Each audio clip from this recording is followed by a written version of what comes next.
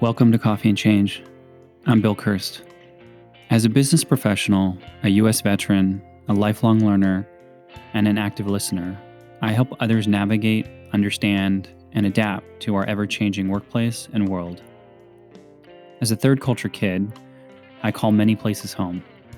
Presently, Seattle is where I explore my creativity through the power of words and images. In this podcast, we journey with our guests, gaining knowledge and inspiration from their stories.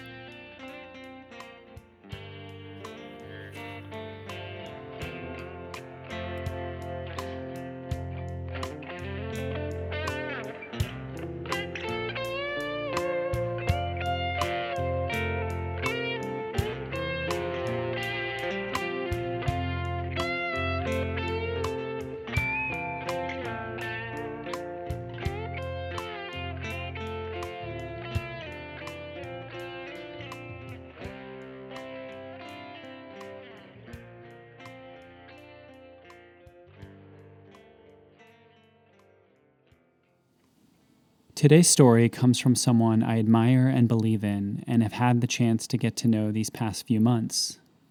Paul McCarthy is the founder and author of the forthcoming book on fired leadership. I first heard Paul speak about his work and thought leadership on the Humans Now and Then podcast with Rebecca Scott. While listening, I found myself stopping in my tracks as Paul posed questions that frankly no one dared to say aloud before. At the heart of his inquiry is a purpose-driven desire to understand why, after almost $400 billion a year is spent on leadership development, it still isn't working. Paul speaks his truth and shares facts that many organizations do not want to admit. Plain and simple.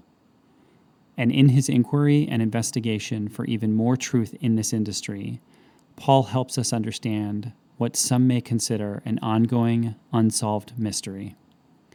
Why is it that after all this investment in top talent, organizations are continuing to fire their top talent? As Paul asks each question in numerous interviews this year, I find myself listening deeper and relating to his experience. Paul asks leaders, and you, the listeners, are you courageous enough to have an honest conversation about what isn't working in your organization's approach to leadership development? Paul's story and his work brings up a lot for me, and I know that many of us have similar and shared experiences. My hope and intention in sharing his story, my story, and our stories is that we each can, individually and then collectively, muster up the courage and integrity to start having different conversations and make change at the heart of the problem in leadership development today. This conversation is important. The implications are exponential. The need is pressing. The future generation of leaders depends on us to unsubscribe from a false narrative and author a new way forward that involves fresh thinking, inquisitive thinking, real and accountable conversations, expressive and challenging questions, and direct and transparent communication. How are you doing this morning? Bill, this Brian Rose character, he's a line on a T-shirt. He's a slogan. And I was watching this Reconnect documentary, and I was preempting what he would say, and I was thinking, if I know what he's going to say, it must be bullshit. I could predict what he was about to say, and his sense of genuineness didn't seem genuine for me, and I think I'm disappointed. I'm not so surprised because he's a figure of, in the social spotlight, that he would use that as perhaps a tool, a tactic. And it's so coincidental that he's running for mayor of London as well. But I thought what he did a disservice to more was the deep-rooted anthropological history of the role that ayahuasca plays in society and spiritual enlightenment and evolution. I think he made a mockery of it, actually. and I was really insulted, and I was actually going to respond because in order to watch the video, I had to subscribe to London Real, and so I then got access to it, and then there was an opportunity to provide some comments, and I thought, yeah, it's on his platform. Most of the people are really celebratory of him, and they might get deleted, and I just no, I wasn't too happy about it. So Yeah. I had that very similar reaction. I knew nothing really about him until, as I mentioned to you the other day, someone said, "Oh, you should look at his work. His portfolio is great." And then I came across that, like, oh, well, he's done all this spiritual work. Okay, well, let's take a look at this. And my youngest brother and I were actually watching it together, and we were both screaming at the TV, like, "No, please don't, no!" And the ending scene when he's back on that stage and screaming at all those people, it broke me. I was like, I can't do this. well, Dan Penner, what a deplorable human being.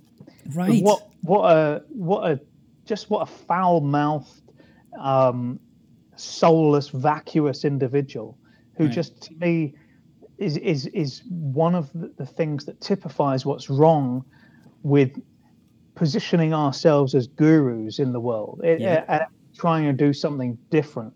Just a a used car salesman, a snake oil salesman, just didn't sense anything from him that was authentic, Yeah. and yeah, really quite nasty, actually. Mm-hmm. The way he spoke to, even the way he spoke to Brian. Right. But in those seminars that he did, just his whole Gordon Gekko approach. Yeah. I mean, we're over that. We're over that. Over that. We're long over that. And anyone that doesn't realize that is still in the dark ages. And I was so disappointed that this trife gets put out into the masses. Followed. And that's the thing, right? It lands squarely at our feet talking about leadership, because I'm sitting here saying to myself, this is an example of someone who's out there saying this is what success looks like, and you have to be this kind of person to be a leader. And man, I mean, it brought up so much to me in the sense of this is what's wrong with leadership. Yeah, well, for me, there's only one thing worse than in that context. There's only one thing worse than bad leadership, and it's people that are pretending that they've done the work that they need to, the internal work, and we, from our conversations, I mean, it's been something that I've been plagued with, and I, and this isn't a segue into this kind of part of the conversation, but it's really quite something I'm passionate about, because those that really do the work know that they're doing the work, and they don't have to publicize it. So why do you have to publicize that you're doing the work and you're faking it? And this is what Brian Rose kind of just conjured up in me, which, of course, then I went back to my shadow self and thought, am I faking it? But then I was like, but I'm not, because I'm really looking in deep, and I'm listening to all the ugliness that comes out. And I don't need to, I don't need to publicize it, except as it's something I feel that doesn't get talked about a lot. And I when I was doing my research as part of the book, and reviewing how effective leadership development programs are, very few of them look at that part of you as a person, the self-awareness, the inward reflection, and nobody really gives it the credence that it deserves. They think it's like, tree hugging and let's all keep everybody kumbaya, but it's not. It's the foundation for us being who we are meant to be. And it's such a topic that I'm passionate about, that I really believe we need to go back to the school system and inject this approach to learning about ourselves in that environment. Well, and I mean, I think so much of it, like I was reflecting on this last night after we connected, as you said, like go back to the school, go back to where we teach people about the importance of honesty and integrity and the golden rule and all of that stuff. That's sort of planted during the primary school years. But at some point we lose sight of those things, and we're matriculated into systems that in some way don't value those things. And what really made me think about it was, as you talked about kind of the purpose-driven work you're doing, so much of it is rooted and built on the power of honesty, and how we lack the ability to have honest conversations. And one of the things I reflected on last night was when I first heard you on the podcast with Rebecca Scott, and I went back and looked at the time and date of when that was, Paul, and it was really interesting because it was published December 4th of 2020. And I thought to myself, well, what was going on at that time for me that the conversation you had with Rebecca resonated so much with me? And I think it was around honest conversation, and I'll share this with you as to why. I had just had probably the most honest conversation I've ever had in my professional career of almost 20 years a couple weeks before that. And what that honest conversation looked like was the following. I had lost my mom suddenly in August of that year. Obviously, we're in the pandemic. People who have lost someone close to them during this time know how challenging that has been because of all the things, but we also can't access our grief and our rituals and our customs because of all the restrictions that were in place. And so August happened. We as a family, had the funeral, but you being from a big Irish tribe, me being from a big Irish tribe, how much ritual and custom are paramount in that access to that grief. And I realized I had never really accessed that grief. And I got to a place where I knew it was impacting my work. It was impacting how I interacted with people. And I finally got to a place where I had the most honest conversation with my work and my team and my bosses, which said, I cannot move forward until I make room to process and access and grow from my grief. And what that looks like is I'm taking all of December off. I don't think I asked permission. I just stated that I was doing it. But what's really interesting is December 4th was the first day off that I had. And December 4th was when I listened to the podcast between you and Rebecca Scott. I didn't even remember this until I went back and reflected on this last night. And that's one of those things that's so powerful to me is it took something so transformational and challenging for me to get to a place where I could have an honest conversation with leaders in a workplace that has since changed my trajectory, I think, for the better, but there's been some unique challenges. So I thought I would just start with that because that's when you came across my radar. Yeah, I thank you for sharing that. And I know we've talked offline about your mum and experiences there. And I empathize. I lost my mum many years ago as well, but I also empathize because I feel honesty is such a depleting commodity in the world. And I mean, we've just been talking about Brian Rose. We've just been talking about that as a context setter. But I also, as my experience over 25 years in consulting and leadership development has attested, we go through a process to identify leaders, not just leaders, but talent, non-leader level talent. We get them on board. We sell them basically a yarn, to say from Ireland. We sell them a lie. And then, there's this whole saying yesterday we were recruiting you, today you're part of the firm. Why do we accept that in our vernacular? It's so insulting to me personally. But, I can, from other podcasts and the work I'm doing, that I can cite all the statistics that build a compelling narrative to show how very costly this is to the world to the world and organizations and leaders. But for me, it comes right back to honesty. And I mean that because I've always turned up in an honest way in my life. And it has been to my detriment sometimes. And nobody said being honest was, even though it's right, it's not easy. And I see it in all aspects of life, including the world of leadership, that, we say one thing and we do another. And we seem to be okay with that hypocrisy. We seem to be okay with the contradictory nature that being dishonest results in. And I'm so quest driven to bring honesty back to the table in how we have conversations that matter, how we develop leaders, how we recruit leaders, how we work together. And I find that we all tout that we want to have honesty, and we put it on our wall mounted charts with values and statements of how we're going to work together and show up with each other.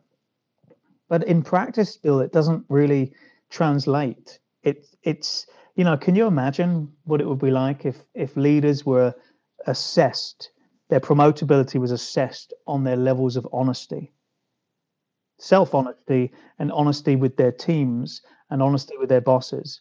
And if you had honesty as the, that is your currency within your organization. I mean, people call me a utopic idealist, but I mean, at the end of my life, I'm not going to be sitting back and thinking, I'm so glad I wasn't honest. I'm going to be thinking, yes, sometimes honesty can hurt. Sometimes it's really difficult and painful to be honest, but it's always the right thing eventually.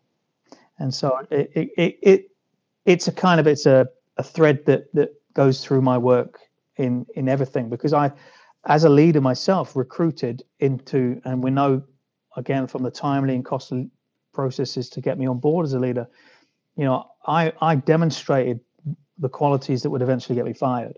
So I was honest about who I was, what I was, my style, my approach, and I provided that information. And I expected, an honest based dialogue about who and what I was and how I would lead. And yet, no, it was pay the piper and kind of like get you on. And then, we didn't really think you would be the leader that you said you would be. Well, why? My wise uncle Tony, Mr. C, I call him. He's going in the book as well. But he has this kind of, he's a great man, and he has this kind of simple philosophy. Say what you mean and mean what you say. I love that phrase. I say that often. I mean, that's it.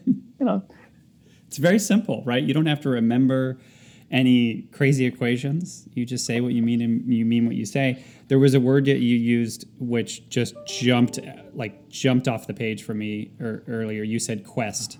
It's a quest for honesty.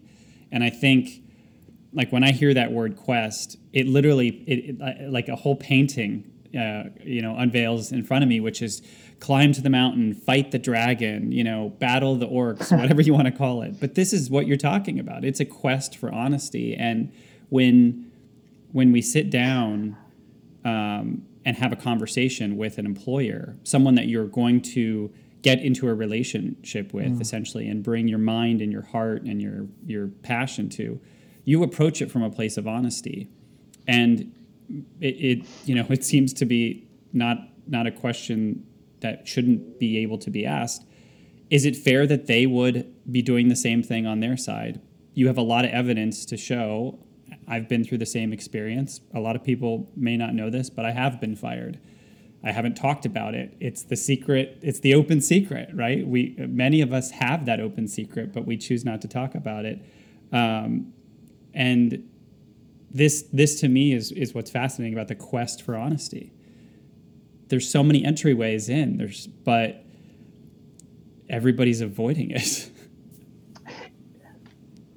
Well, I'm just writing down words here just to prompt me and kind of string this all together and the themes that are surfacing. And a couple of things you said were really interesting there around it's an open secret, and the word persecuted comes to mind, because we have this idea, or it's a taboo to talk about if you're fired. And because I was on a call earlier on with someone, and of all things, we're talking about branding and branding fired leadership, and I'm a very big proponent of staying away from the typical colors that you would associate with when you say fired. You think red and orange, you think angry, aggressive, angry colors, right? And that always gets to the heart of the conversation I have with people, which is, what is your perception of a leader who's fired? And 9 times out of 10, these things always come up. They deserved it. It must have been something they did. They must have done something unethical or immoral. It's always their fault. They just didn't fit in. They were a bad culture fit. They weren't a team player. Like, all of these things have surfaced in my work in terms of potential objections, as well as, areas to challenge me and evoke conversations. And what my work is about is reframing why we fire top talent, but also to in the process of that, showing that our approach to leadership is broken. And so the fired approach is a stepping stone to help us to actually prepare leaders for the future. But the thing I just wanted to come back to is this concept of the open secret and persecution, because I have, as you know, as the listeners know, as everybody I talk to knows, I've been fired 4 times from executive leadership roles. And I'm not going to go over the whole in detail, like what I then did, but I sat in a room, reflected, thought, of course I'm the common denominator, which I was. It got me curious about questioning whether we have a system that is broken or not. And so one of the things that I wanted to do was to shift people's understanding and their perception of what it means to be fired. And so I've spent a long time doing that up front and showing that the qualities leaders get fired for are actually the ones that need to be hired for and to be developed according to what the future needs. But still, we have this kind of idea of persecution. And, it plays out in my logo that we've developed for fired leadership. And without going too down the religious theme here, but I think we might have talked about this offline perhaps, but I have a symbol of a fish, and it's a teal-based fish swimming towards the future. So in my view, towards the right-hand side of the page. And the other fish around it are in a different color, and they're going backwards. And so for me, this typifies the leadership development in the industry today. We are using outdated, tried and tested approaches that don't work. In fact, I would argue they never really worked. And fired leadership is amidst that turbulence, that hypocrisy, that dysfunction, that ineffectiveness, and it's going in the opposite direction, right? And the fish symbol is actually, that's why I chose it. But I found out through my research was that when you were a Christian in the 15th, 16th century, being a Christian meant you were persecuted. And as a result of that, let's say you and I were walking along the road in that time, and we had a conversation, and to find out if I was a Christian or you were a Christian, like what we would do is we would draw. So I would draw the top half of the fish on the ground, and if you were a Christian, you would draw the bottom half of that, and that would show us that we were both Christians and we were both kindred spirits in the sense, because what we were was persecuted for being Christians, right?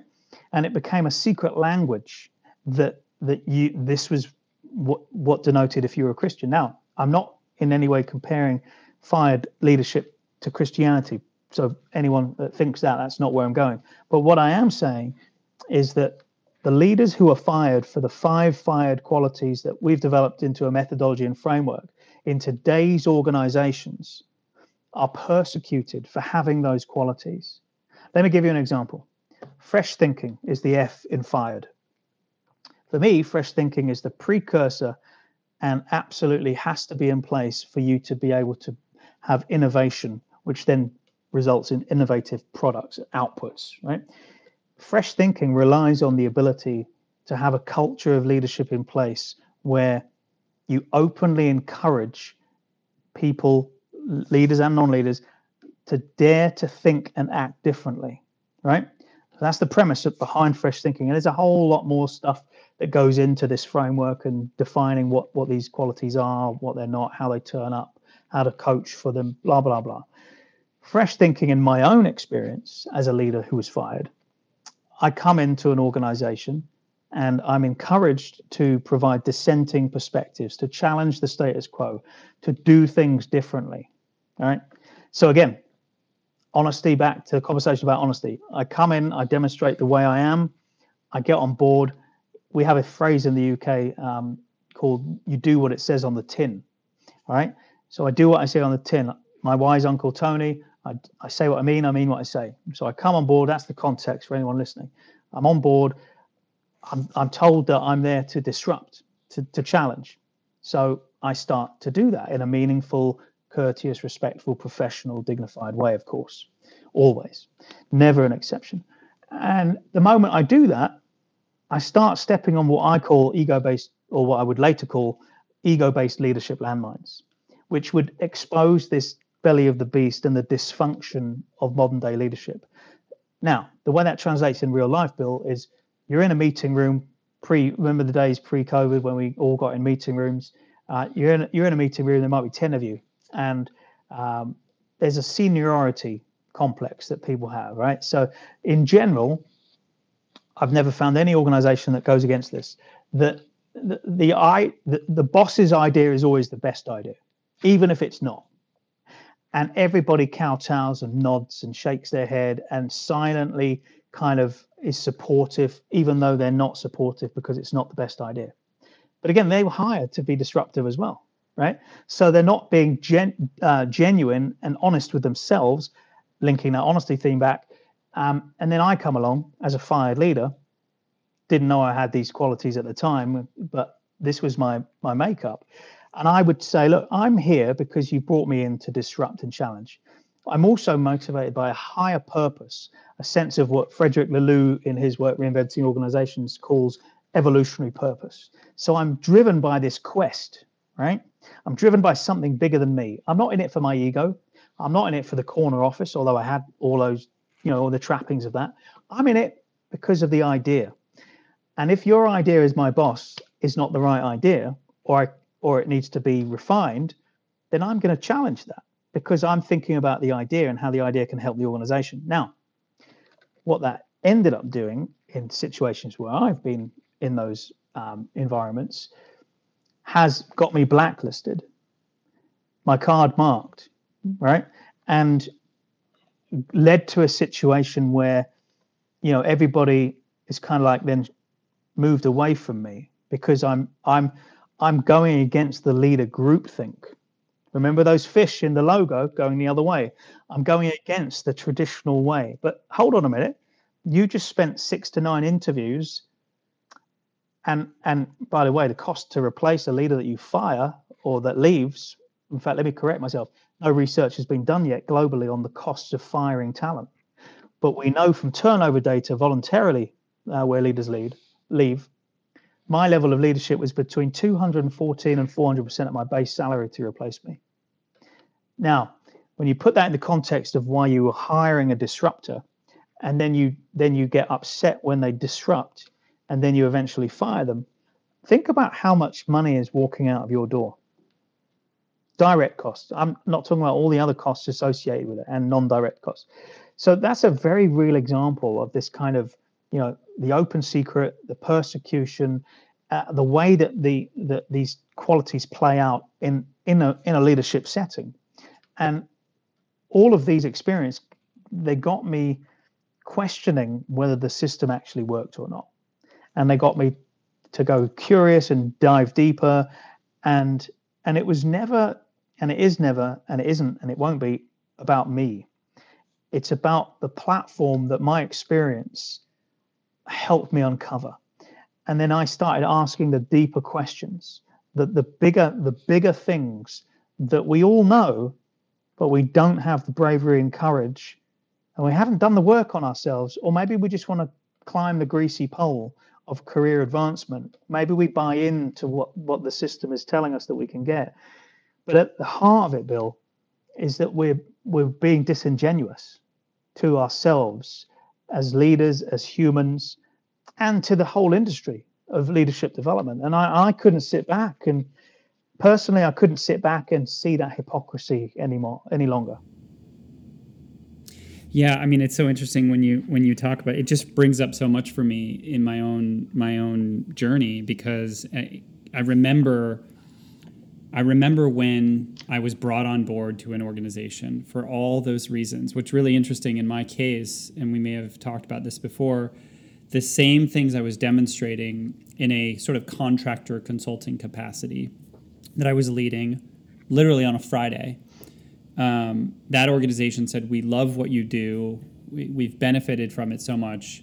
We want more of it, and we want more of your time, which led to an offer to say, come work for us full time and continue doing what you're doing and do more of it, right? Like, we'll give you more resources. We'll give you more access. This is what we need. And imagine on that Monday, you take that weekend, you're all excited, and for all intents and purposes, your day shouldn't change. Your meetings shouldn't change. Well, just like you described, the meetings started falling off. People stopped coming to the meetings. And I remember thinking to myself, it's got to be me. There must have been something I've done. And I remember at one point going to lunch quite naively with someone and saying, I'm struggling with this. Help me figure this out. And they looked at me and said, you really thought you were going to change things around here? You've got to be here for at least 27 years before you can change things. Yeah. Yeah. Well, you can imagine the look on my face at that lunch, Paul. Yeah. That is just ridiculous. 27 years. I mean, I could throw out all the stats that what you've just said there is a toxic culture. All right. And in your country, I'm in Canada at the moment, you're obviously in the US at this point. In your country alone, in the last 5 years, toxic culture has cost the economy $223 billion. Just think about that for a moment. Right? That is the effect of people pushing, pushing their heels in, digging their heels in, the ego-based approach to leadership, the that will never work. By the way, we've tried that so many times before. I've had numerous clients that ironically brought me in for changing their environment to help disrupt their culture, to transform them. And I've put some of these anecdotal stories in my book as well as the case studies and research that I've found. But I would have people coming up to my desk as the new consultant saying, got to pick your battles, Paul. This leader doesn't talk to this leader, and they're annoyed at this leader because of this reason.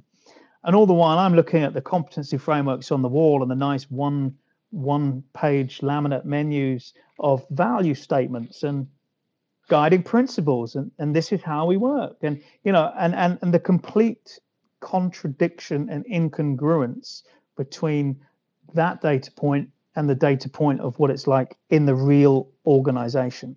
And I've seen so many examples like you just said there, like you can't change this system unless you're here for 27 years.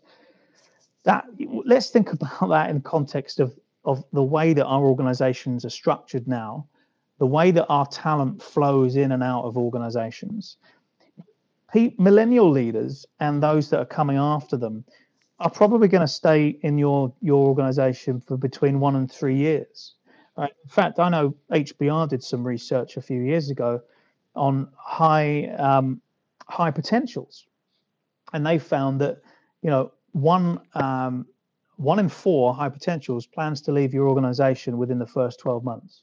So think about that. You put all that money and investment into a hypo, as we call them, and at the first sign of when their loyalty needs to be tested, or their self-serving interest, or whatever it is, come up for them, they'll leave your organization. And by the way, that was these studies were before COVID. So a lot of this data is pre-COVID. Yeah, you're absolutely right. So what we've got now is and I'll go out on record and say this, is we've got a lot of people surfing the wave of perceived stability in their organizations because of COVID. Once the economy starts to pick up again, what do you think these people are going to do? They're going to leave.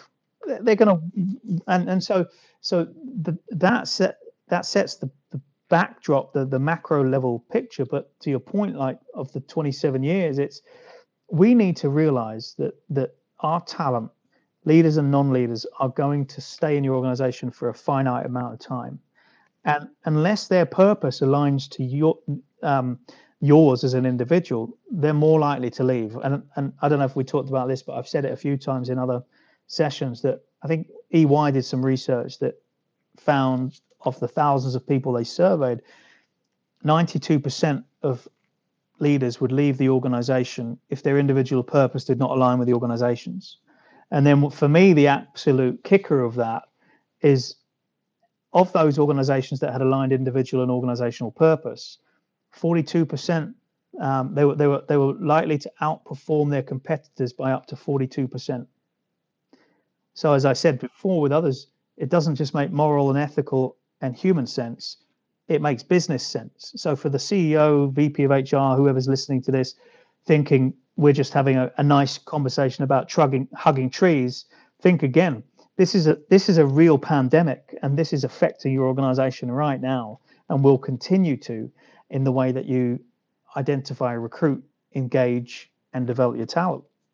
So yeah, it also makes me think a little bit of, and I can give a specific story and example, protecting the names of the innocent, so to speak. But one of the projects I was involved in, I want to say maybe 3 to 4 years ago, was a large healthcare organization asked me to come in and essentially spend about 4 to 6 weeks interviewing all of their top performers.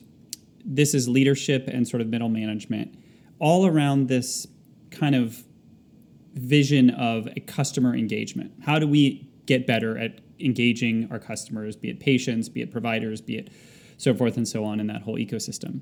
And what you're talking about is exactly what these interviews named. We need somebody who can be innovative, fresh thinking, try these things. It's all the things you're talking about. And so I pulled all this together. They had me look at other industries to see what financial services is doing, what retail is doing, a couple of these others.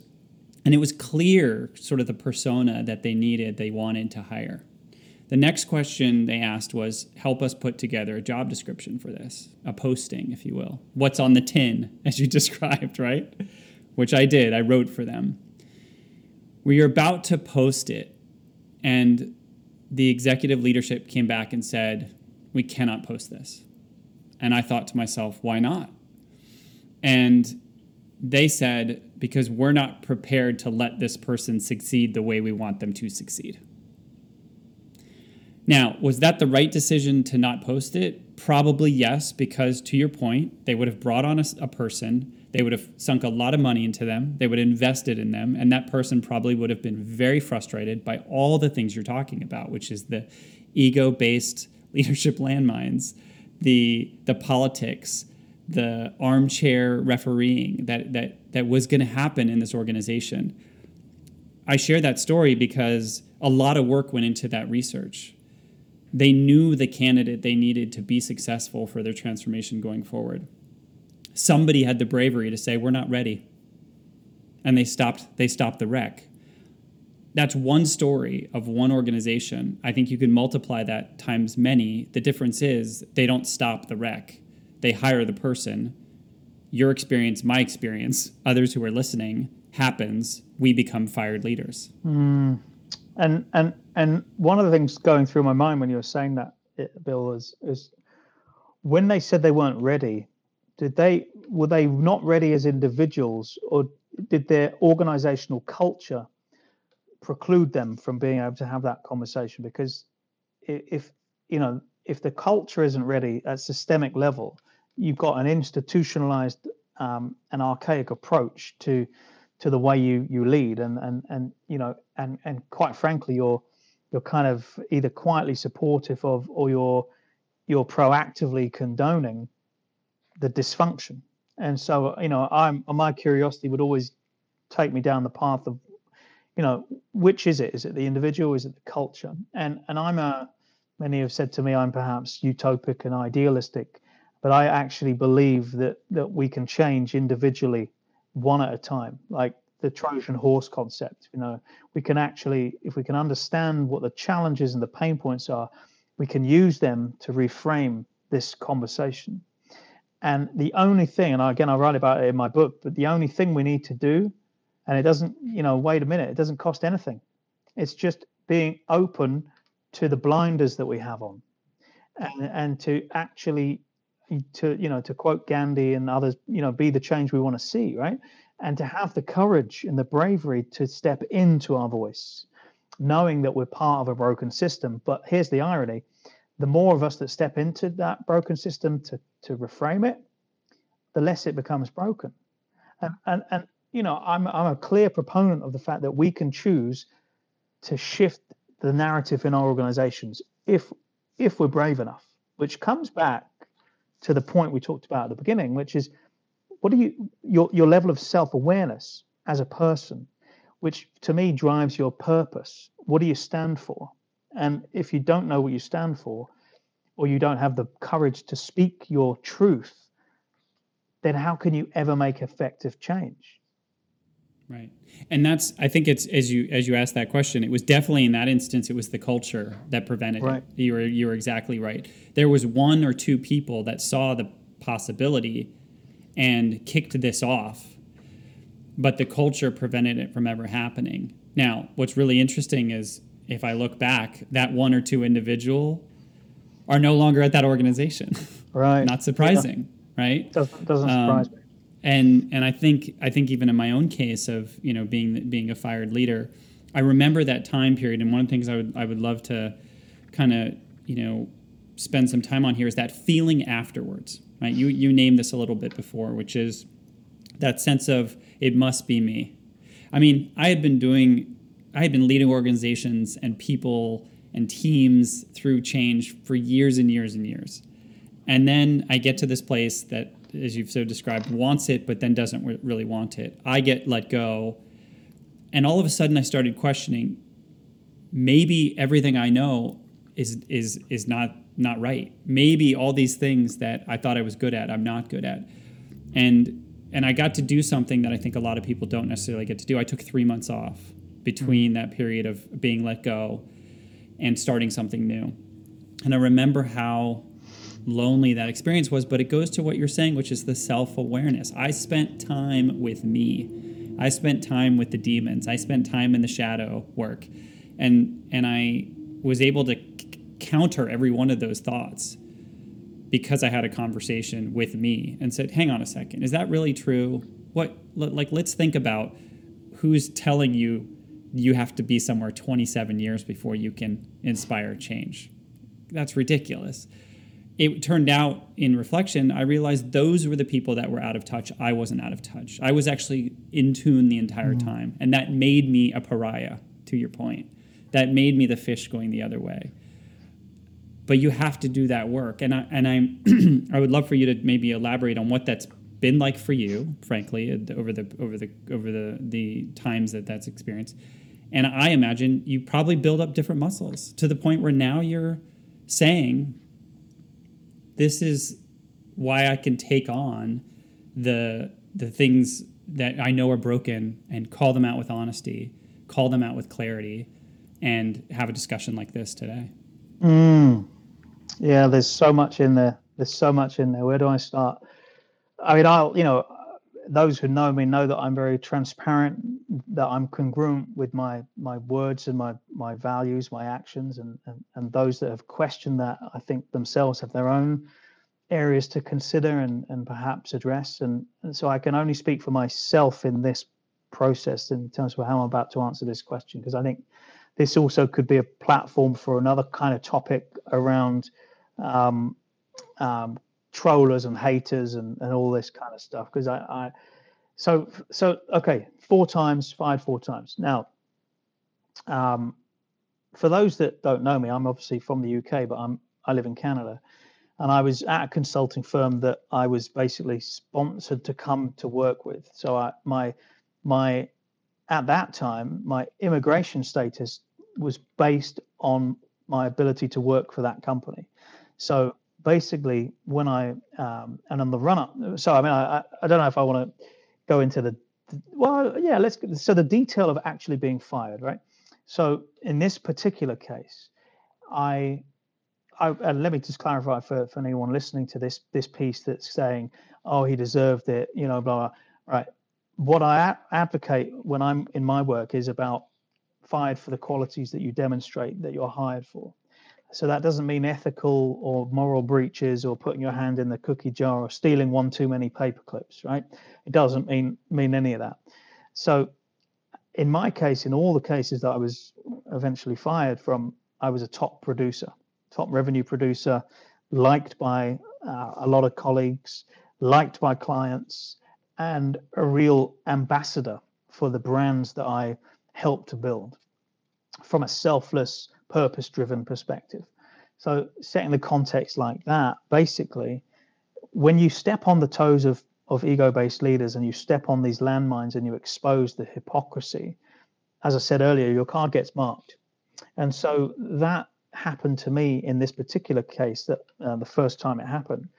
And essentially, with some shuffling of the deck chairs, there were some different people in power, in control, and those individuals I had stepped on the landmines from them individuals. So it was a personality thing, and it was clearly because of political reasons. And so, the usual thing that I would later learn, and a calendar invite goes into your Outlook. It was unexpected. You don't know what the purpose of the meeting is. All of a sudden, you're met by the person and the most senior person in the organization, and then someone in HR. And then you're taken to a room, and you are basically listening to a script that is written out beforehand, which allows for no interaction, no discussion, no questioning, and is all one-sided, which ultimately then leads to you as a person making a decision which you either litigate against, or most of us just move on, massage our resumes, and then say, oh, we went traveling on a gap year, right? The open secret, because we don't like to talk about it. It's a taboo subject. We keep it under the stairs. So this all happened to me, and I quite literally went into a dark room and started reflecting, and as I would later do with every experience that I was fired from. And I kind of started quite literally questioning, I am the common denominator, aren't I? And it is me. And then I got curious. What about if it is the system that let me down? And all the demons come up, of course. No, you were fired because you just annoyed people, or you're not really that good anyway, or all of the demons, they all come up, and I just let them do their thing. And I'm a big proponent of Pema Chodron's work and Buddhism, and I'm quite spiritual in that context.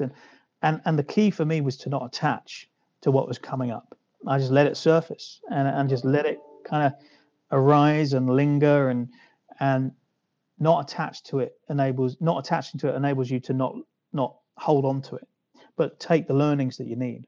And so in my case, with that very first experience, that's what I did. And I started to kind of look for commonalities in my subsequent firings, why I would have been fired. Because each case I would say, okay, how did I turn up in this way, or did I do this, or what was I not going to compromise on? Where were my values in misalignment with the organizations or those that were leading me? And for those, like, cutting straight towards the end of the movie, as it were, eventually what would be the precursor for me starting fired leadership was when I did this exercise multiple times with all of the experiences that I was fired from. And I started to look at incidents where I was in a meeting and I spoke up. I made no apology for not worrying about the person's ego when we were looking at helping a client with a solution that was right for the client. I didn't go to these kind of smoke and mirror kind of social functions and laugh at the most senior person in the room's crap jokes when everybody else did, right? I didn't play the game when, at the end of the year performance evaluation discussions, when it was all like Game of Thrones in the middle of the arena, I didn't skirt over Joe Blogg's lackluster performance just because Joe Blogg's made the partners laugh at a social function, so therefore Joe Blogg's was promoted. I would say, where's the evidence? And so I pieced all these things together, and what came up for me, Bill, was a bunch of different themes. I always thought and acted differently. I challenged. I was really curious. I held people and myself to account. I was always real. I always turned up as myself. I cut through the crap. I didn't play the political game. I said what I meant and I meant what I said. And so, quite literally, and I put this in my book as well, I use those examples to, again, remove my ego, remove any sense of emotion, and start to think what they meant, as in words. And then I eventually found a bunch of synonyms for these different words, these different themes that would become fired: fresh thinking, inquisitive nature, real and accountable, expressive and challenging, and direct and transparent. That became the basis of my methodology and framework. And so, I went from feeling quite lonely, dejected, must be all me, all the demons coming out. Maybe I'll massage my resume and forget about it, to there's something wrong here. And I wondered if it was me.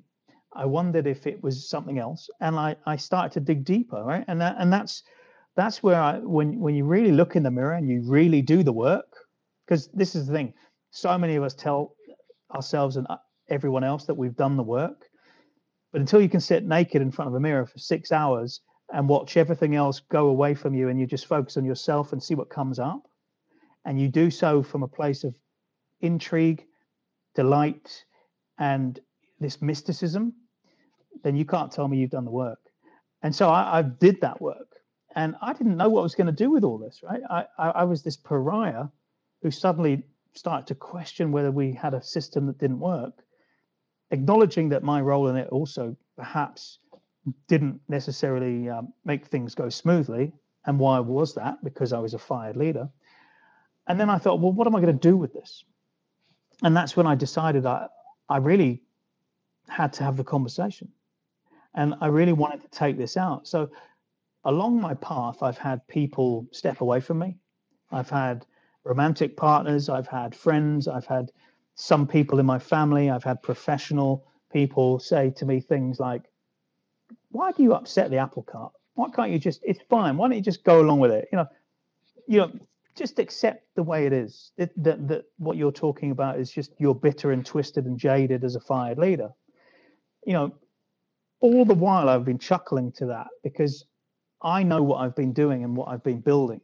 And that is basically using the platform of my experience to highlight how other leaders are fired for similar reasons, which then in turn starts questioning the system, which then in turn starts questioning, are we preparing our leaders in the right way for tomorrow? And what are we going to do about it, Bill? And how many of us, like Brené Brown quotes, we can throw peanuts from the cheap seats, right? But unless or until you've stepped in my shoes, man, you can't actually tell me what it's like. So what I'm doing is I'm trying to take all of that, put it into something where it's not my story.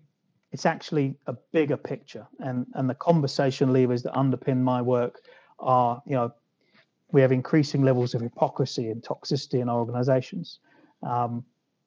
We have a broken system for identification, recruitment, engagement of our talent.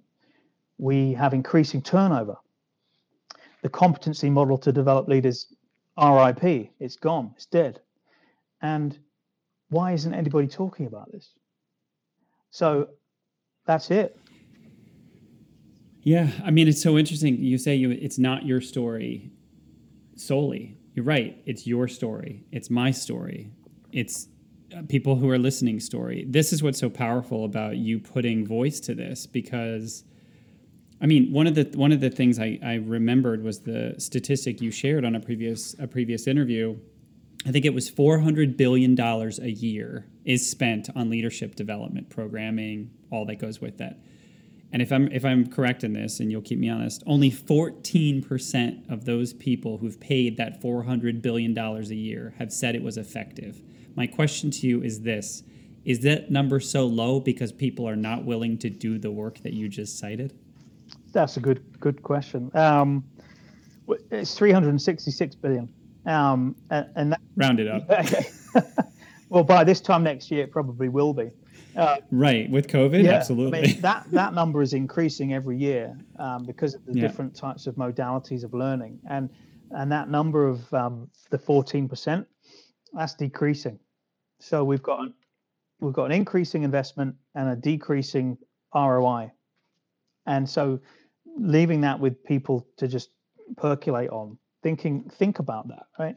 I mean, I go in and talk about this with leaders, leadership teams, and I ask HR VPs and leadership development VPs, how do you know if you're getting an ROI on your investment in learning and development? How do you know? Does it behave? Does it result in sustainable behavior change? Does it increase and enhance skill sets to actually do someone's job better? How do you know? How are you tracking that? And I've fallen foul a few times because very few of us are, very few. But to your point, like your question is that because people haven't done the inner work. I think the future of leadership development is actually it's contingent on us being able to do the work, the inner work. I think the whole approach to leadership development, in fact, any learning and development, used to be this kind of compliance tick box driven approach with very little follow up. I mean, I can remember I've designed, developed, and delivered lots of management and leadership development programs for frontline, C suite, executive boards, whatever it is. And none of them have really stuck. None of them have really been effective. And so for me, I have to ask myself why. And it comes back to if you are not doing the work on yourself, then you can only fake it for so long, Bill. And in terms of the learning and development you receive, like we know that that the way that learning and development is unfolding will change as well. So we're looking for people that can mentor us and coach us. And so gone are the days of being in a classroom doing a prescriptive approach to learning. The value of the coaching and the mentoring is that they can help hold you honest and be accountable for who you are, and they can help you do the work on yourself at the same time as learning what you need to learn around the learning and development. So I don't see any other way, actually.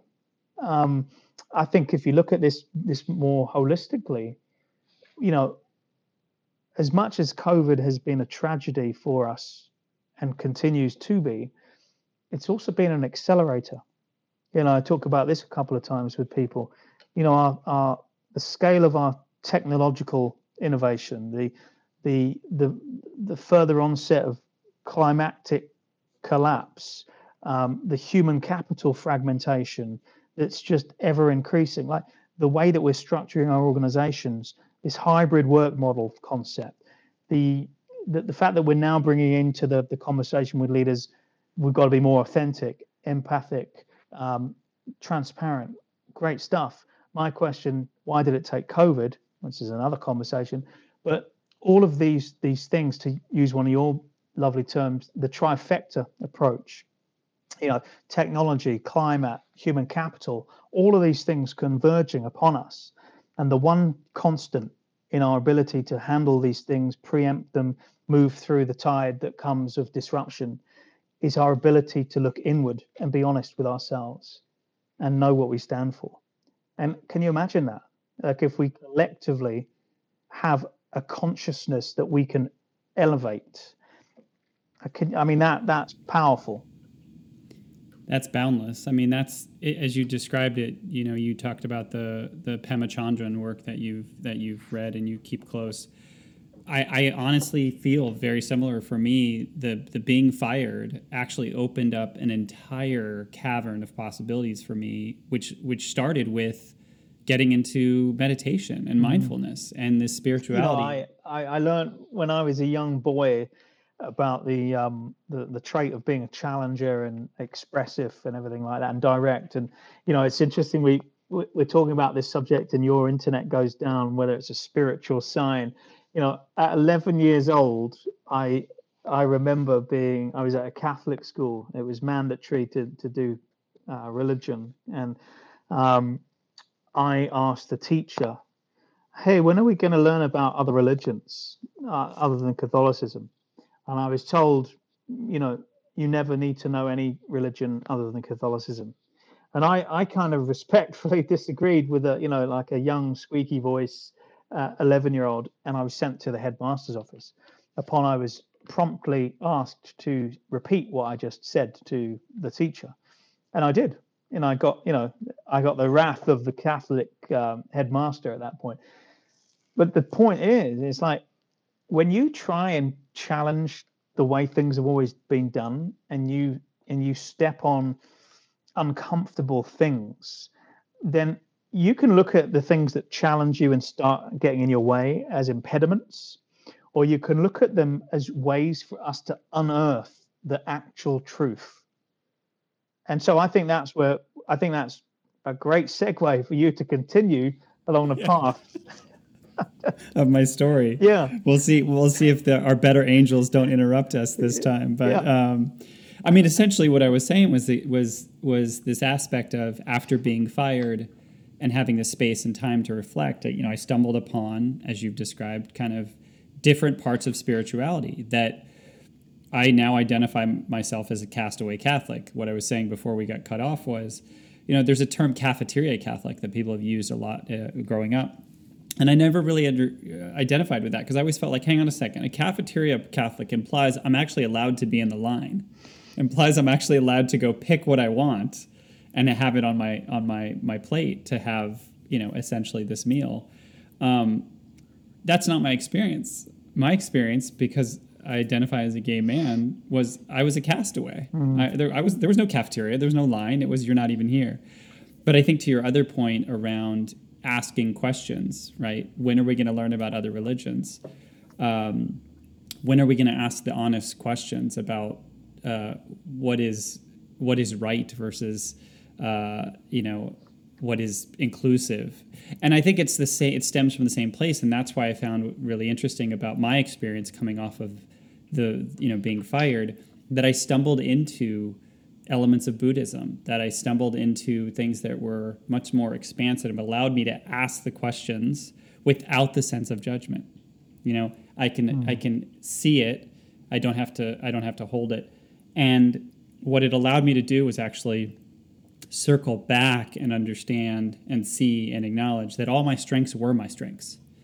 That all those same things that you've been talking about were the things that on a Friday, when I was a consultant, made me extremely successful. As soon as I got inside that organization, they made me extremely threatening. And I developed, as you described, I had haters and I had trolls. And I had people that I wish were more engaging and critical, but they weren't. They were the ones that were throwing the peanuts from the cheap seats. Which kind of brings me to this point in the conversation that I'd love to ask you this question. How are you doing what you're doing, poking the bear? And you must be getting a lot of critics, trolls, maybe haters. There's a lot of opinionated minds out there, but I think when you point to a universal, like you're talking about, and you've got the data to back it up, and you've got the intuition to back even that up, some would see that as a threat. How is that experience going for you? Yeah, it's everything is a learning experience, and I'll be the first to admit that I'm not perfect in any sense, and sometimes my response is to want to lash out. Actually, is to want, from a place of ego, to respond in a knee-jerk reaction, which isn't productive and isn't healthy to myself, to the others, and to the message that we're developing and cascading around fire leadership. And it's almost like every troller or hater has been sent to test me individually, but I know I've done the work and continue to do the work because it never stops, right? And so one of the things that really kind of bothers me personally, and I'm working this through, is when people that think they've done the work tell me I haven't done the work, and then when they challenge me without any substantive process to challenge me other than it's just unproven, this thing you're doing just hasn't got any data about it yet that it works. Well, you know, that's the point of bringing out untried and tested approaches that don't have any social proof yet. Because if we wait for something to be validated in a lab with thousands of hours of research and analysis, then it contradicts the idea of it being called innovative. And so, if we still thought that, if we took that approach, we'd still think the world was flat. And it's kind of daring to be different means we have to go up against some of these established structures and viewpoints that say they want dissent, but when it comes to question them and what they do and their sense of identity, they change their tune. Now, all of these people in their ways are very nice, and I'm sure they believe in their narrative. What I'm doing is I'm transcending myself to say, what about the actual things I'm talking about? Take me, take you, take everybody's identity out of it. The substance of the conversation revolves around the topics. So, I've had surprisingly, the trollers. The word haters is a little bit strong for me. I wouldn't say haters. Um, I think skeptics. I think and we can kind of dress this up in many different ways. Someone that provides negative comment or challenges in an aggressive way, but does so in a way that then manipulates the words that I use rather than creates the condition for meaningful, purpose-forward driven dialogue. That says something about them to me. That doesn't say something about me. And the fact that if I respond to it in a knee-jerk way, that says something about the work I've got to do still on myself. And I always reflect on that and I see it after the fact. And, I would say, like, reading the Pema Chodrons and other kind of texts in the world that we do to become more self-aware and self-enlightened. And part of that work is the forgiveness of other people, is the forgiveness of others who they may not be aware of what they're doing because they're in the vortex. Right? We all do it. We're all part of it. We're all susceptible. It's for me, it's less about trying to prove that I'm right. And it's now about, and it's always really, really been about this, is that let's level the playing field. Let's have a discussion where we leave our egos out of it. We leave our arrogance, or the popular one at the moment is hubris, which I think is quite an arrogant statement anyway to say that. But this is about the ideas, and constructive challenge for me is about building on ideas rather than saying that'll never work. But I then point back and say the way we've done it hasn't worked, but we're still propagating and profiting renowned, esteemed authors and schools and universities approaches that nobody wants to talk about the fact that they don't work either. And so it's something that's I'm very sensitive to, and I put that out there, and I know that will obviously get people that want to capitalize on that and see if they can goad me a little bit more. Great, bring it on. But what we're really trying to do here is shift the narrative to change the way that people see a topic that is taboo. And of course, it's going to attract critics, and I welcome that. And I would love to have the dialogue where, we can use such constructive conversation to come out with a better product at the end of the day. So for me, how I'm learning to handle it is, understanding them, trying to understand where they're at, forgiving them, quite frankly, because anger only hurts the vessel that it's in. Right? It's only corrosive to that. I also stand very clear on my sentiments about certain things that I'm doing, and I've had people on this journey, for instance, who, as I mentioned earlier, have said, "Don't upset the apple cart. It's working." But I've also had people misunderstand what we're doing, and they've assumed that as I'm bitter, twisted, jaded as a leader who's been fired, and want to get my own back at the establishment, right? To the extent that they've said some things like, here's who's hired Paul, here's who's fired Paul, and here's the book on it all. It's nothing to do with that. I don't want to sit on Oprah's couch, and I don't want to kind of be that kind of guru, because this kind of phraseology is something that makes me feel like I have spiders crawling across my body when we call people gurus. Like, nobody, in my opinion, is justified as being called a guru. We are all equal in our thoughts, and I believe in creating those conditions for everyone to have those conversations, equal, as on equal footing. So, when people call me a guru or thought leader, yes, I'm trying to influence a conversation and move down a pathway and be known for that. But I actually don't really want myself to be the focal point here. It's not about me. It's about something bigger. And those that are still trapped in the matrix through their own denial, through their own work that they need to still do on themselves, or through whatever mean, for whatever mechanism, one day they may want, once they open up to the message, they may actually see the value and stop squabbling about, well, this contradicts this academic model that was, valid 50 years ago. Well, yeah, what's the key there? 50 years ago. Yeah, Right? it does. Like, yeah, and it does. You're right, and it does. Or, this doesn't have a big name behind it who's advocating this, who hasn't worked in Harvard for 25 years. You're right. Yeah, you're right. It doesn't. Right, great. Next.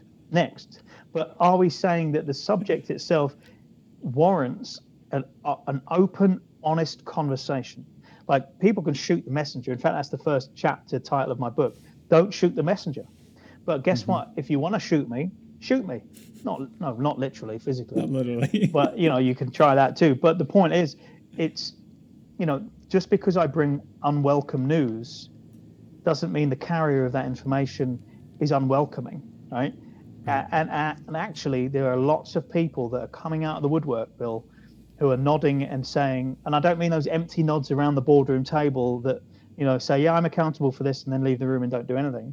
I mean, they're nodding and saying, it's a quiet revolution happening. We see you, we hear you, right? And we want to do something about this. I mean, it's blindingly obvious. The numbers, the stats, the research speak for themselves. All I've done is put the dots together, and all I'm doing is having a conversation about something that no one wants to talk about. Right. Well, the other thing I think about when you talk about the, critics, to me is a different word. I think it's a more generous word than. But there's different behaviors, and I know we've talked about this, the difference between a critique and criticism and a troller, and and I think one of the things I'm oftentimes reminding people, and it may be a little harsh for their taste, but I tell them oftentimes, you don't get to be an editor until you've been an author. And what I mean by that is I'm tired of having people come in after I've put some stuff down and say, no, I don't like this, and I don't like this, and I don't like this, and I don't like this. I'll hand them a pen and say, start writing. Yeah. But it's really interesting to me, Paul, where people drop off at that point. Yeah. Because they have nothing to build on. Well, and also because they want to defend their own fiefdom. And so for me, I don't want to use this segment of our conversation to go down a path of, he said, she said kind of things with critics. All the critics out there know who they are. But the point I'm making is let's have a conversation in a way that is respectful, professional, courteous, and advances the agenda, advances it, goes forward. And I said earlier, those that have not been in my shoes can't offer me any comments, criticism, or anything, because they don't know what it's like. I mean, people think, when we look at the Jim Collins of the world, the Brené Browns, the Tony Robbins, all these other people, that writing books is easy. It's not. It's bloody hard work to come out with a new idea that others are going to shoot down because it goes against convention, which we know the conventional way doesn't work, and have the courage to step into their voice and say, I know I'm going to be criticized. I know people are going to come and say and try and invalidate the work, but it doesn't mean that the work isn't right. It doesn't mean that we're not going down the right path. And I think if we could all see the bigger picture and see the mosaic, to see how it all fits together, we'd actually find that a lot of the critics that we have, that I have, and Fire Leadership has, could be assets, could work complementarily together, if that's even a word. And that's what saddens me about the human condition. That we're all out for ourselves, yet scarcity mindset. You're right, Bill. Like, where some of us say that we're not, and we want to do this and further this industry and agenda together.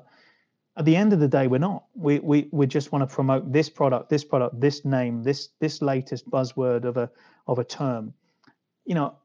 How many of us out there actually want to move the agenda forward? Like, for instance, someone criticized me recently, and again, not going down that path, but I can hear their criticism now that I'm even saying this to even out this conversation. But kind of someone criticized me and said, I'm listening to the wrong people. I'm listening to people that are just supporting Fire Leadership and just telling me things I want to hear. I disagree with that wholeheartedly. What I'm doing is welcoming dissenting perspectives. Otherwise, that would make me a hypocrite. And sometimes, yes, I've been a hypocrite. Sometimes, as a human, I have not practiced what I preached. But what for me pushes me forward is the fact that I strive to be better. I strive to be more wholesome. And again, am I sitting here like a Brian Rose, as we talked about earlier, saying I've done all this work and I am this kind of new guru? No, I'm fallible. And I would say, rather, I'm not religious, as you know, but how many people criticize people like Jesus for what he brought out into the world? Again, no reference to saying what I'm doing is related to religion or as on that level, but people criticize the man, right, rather than embrace the ideas. What about if we were in a world where we constructively challenged and criticized and built on the ideas and didn't address the personality that brought those ideas to the fore? That's a debate and a discussion I want to be part of. And I put my hands up in the air and say, has Fire Leadership been around for 20 years? Yes, but has it got data and evidence to substantiate that it completely works at this point? No. And I'm not going to hide that fact. I'm going to say to you, here's my rationale, here's the narrative, here's the business case, here's what we're doing. Do you think that there's a problem in the way that we currently do leadership and leadership development? Yes or no? If it's yes, let's talk about potential ways to support with Fire Leadership. If it's no, carry on taking the blue pill. It's a simple choice, and it comes down to choice. Yeah. Well, and I think the power in what you just described there is essentially you create community, right? And this is something that I imagine you're thinking about and would love for you to elaborate on, which is there are people who, as we described, your story is my story is their story. Our story is collectively the story of a lot of people, and there's choice in it. Carry on taking the blue pill if you want, that's fine. But if you're tired of this, you're tired of having to show up and play these games and move between organizations and expect different results, there's a community of like-minded people that, frankly, are some of the top talent in these organizations, as you've described, right? 42% increased productivity if you let these people be themselves. If you don't throttle them, if you don't force them into something, they will generate a tremendous amount of return on investment for you. And so this community is out there. I think you're connecting them, right? Mm-hmm. It's a mosaic. It's a beautiful mosaic. And the great thing is nobody gets to stand in the middle of it and say, all of this is mine. You're not standing in the middle and saying, all of this is mine. And I think because you're doing that, it's causing some people to react the way they are. Well, yeah, it's bringing out a lot of people's insecurities that they have, that they pretend they don't have. It's getting people say that, my ideas around Fire Leadership aren't valid. It's getting all that stuff. But you're right. What we're trying to do here is build an ecosystem. And this strikes to the heart of the work that I'm doing, which is I don't really want my name on the tin, right? I don't want my name above the door, right? And that is really difficult for people to understand as well, right? And I mean it in because that used to be the measure of success. That's the system that you're talking about, which is that promulgates what we're talking about. Yeah, and it, when we talk about open sourcing ideas, what we're doing at Fired Leadership is exactly that.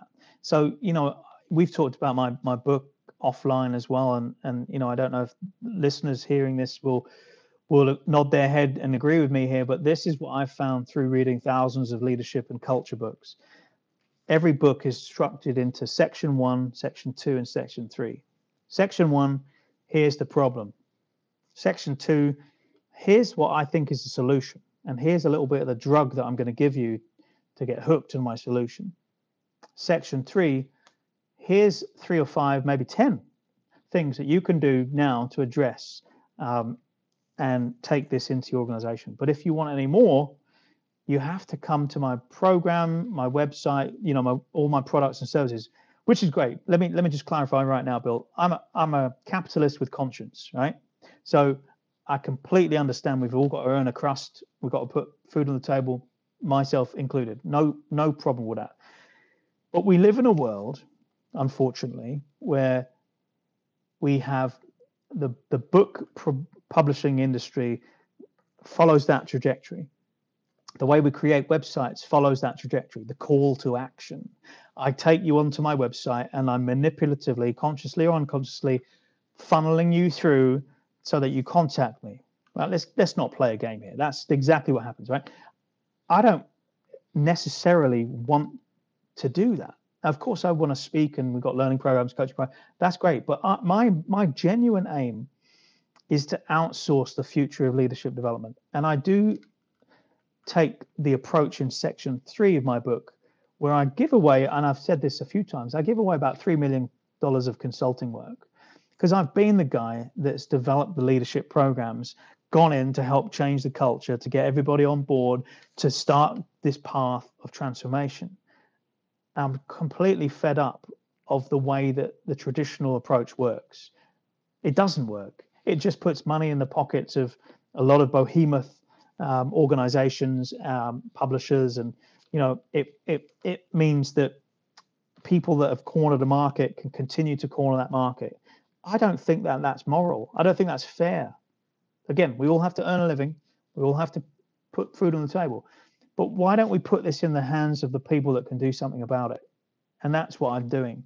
And my ecosystem we're building with Fired Leadership, we want about 1 million people to be aware of Fired Leadership. And that means we need to feed that community. And so part of the book is to give away this material, because I want people to start trying this concept out in their organizations. And does it work? Does it not? Let us know.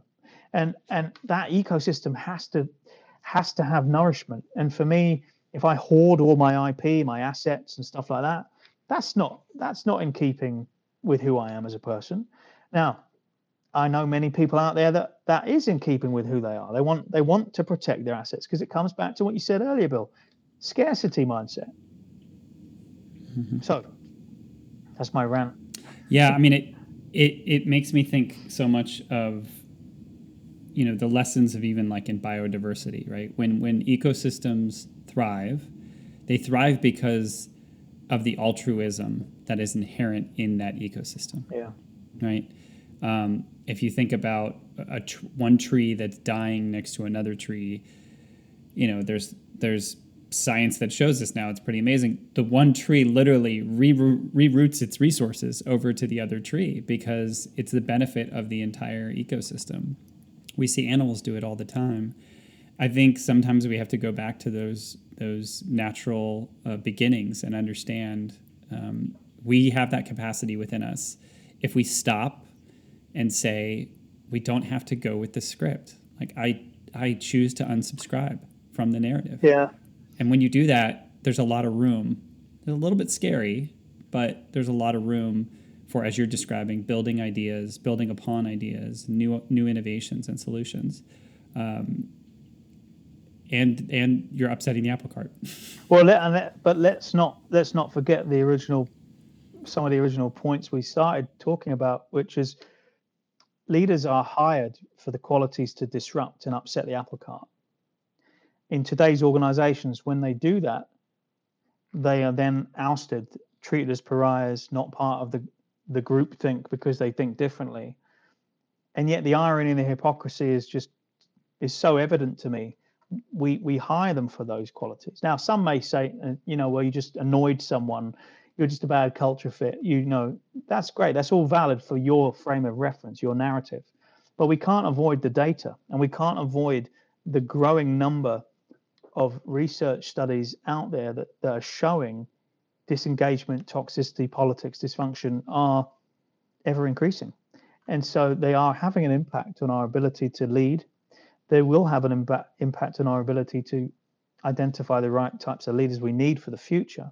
And interesting you mentioned about the kind of ecosystem approach to supportive and spreading ideas, because that's the fundamental ethos of this whole concept behind self-managing organizational structures, right? And Laloux in his book Reinventing Organization talks about teal-based organizations. And I've had conversations with conventional organizations that are still inside the matrix about this, and sometimes they roll their eyes, sometimes they say it'll never happen. They often say things when I say to them, can you imagine having an organization with leaders that don't have titles? They can't even bring themselves to think about it. So then I go one step further. It's almost like quite sadistic in a sense. I should say, now can you imagine sitting around the table with that leadership team without leadership titles, and they're all setting each other's salaries? And then of course they go further into the matrix because they don't want to see it. Their frame of reference is quite slighted.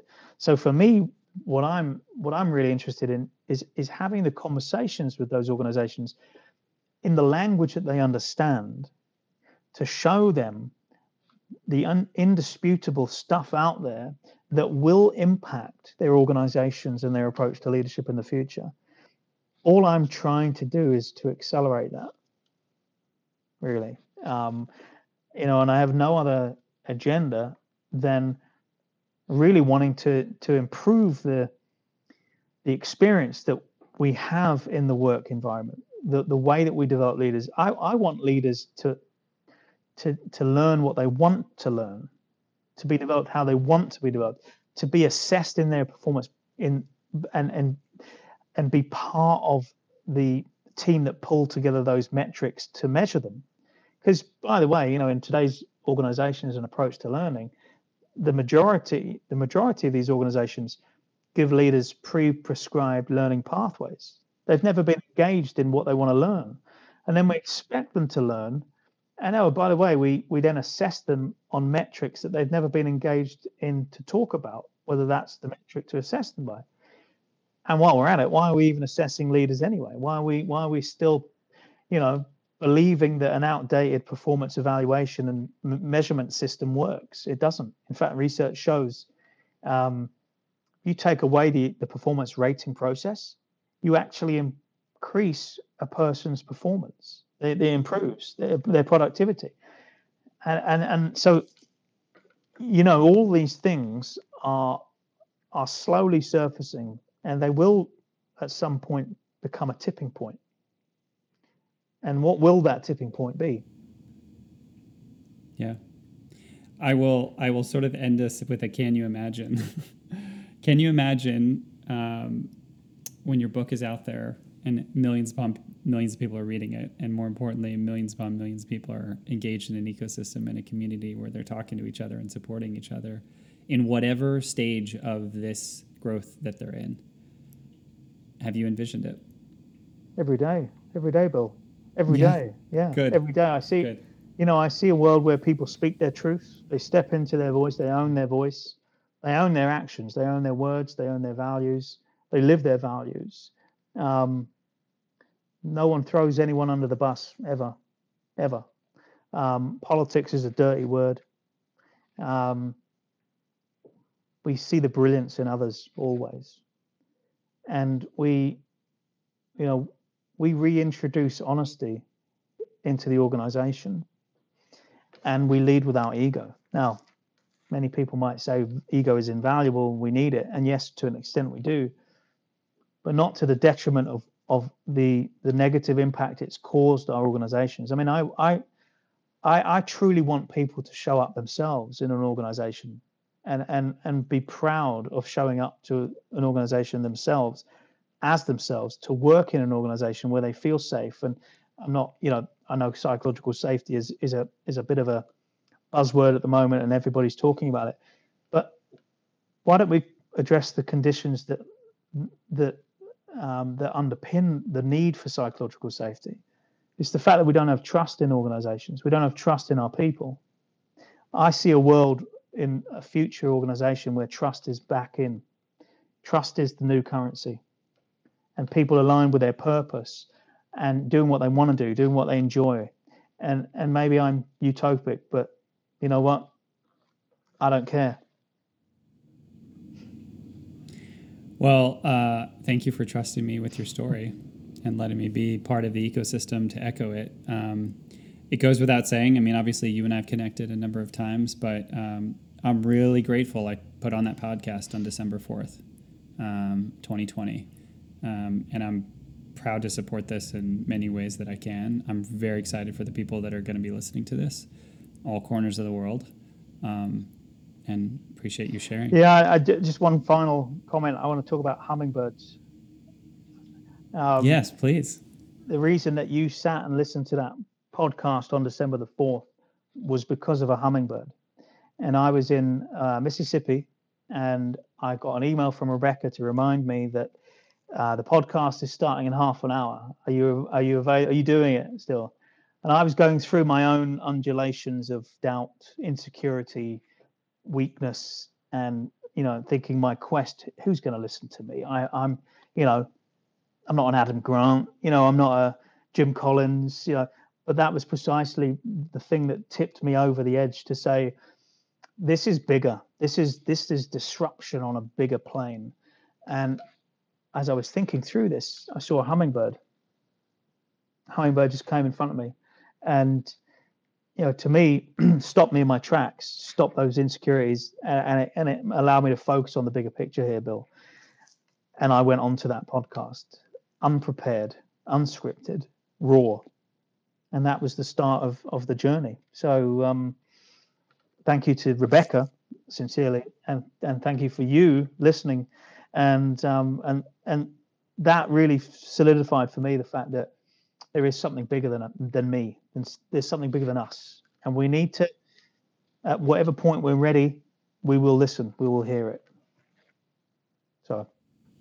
And the hummingbird will remind us when we need to be taken outside of our frame. And I know even yesterday we were talking, the day before, you've had a hummingbird visit you right where you're at in Canada. So yep.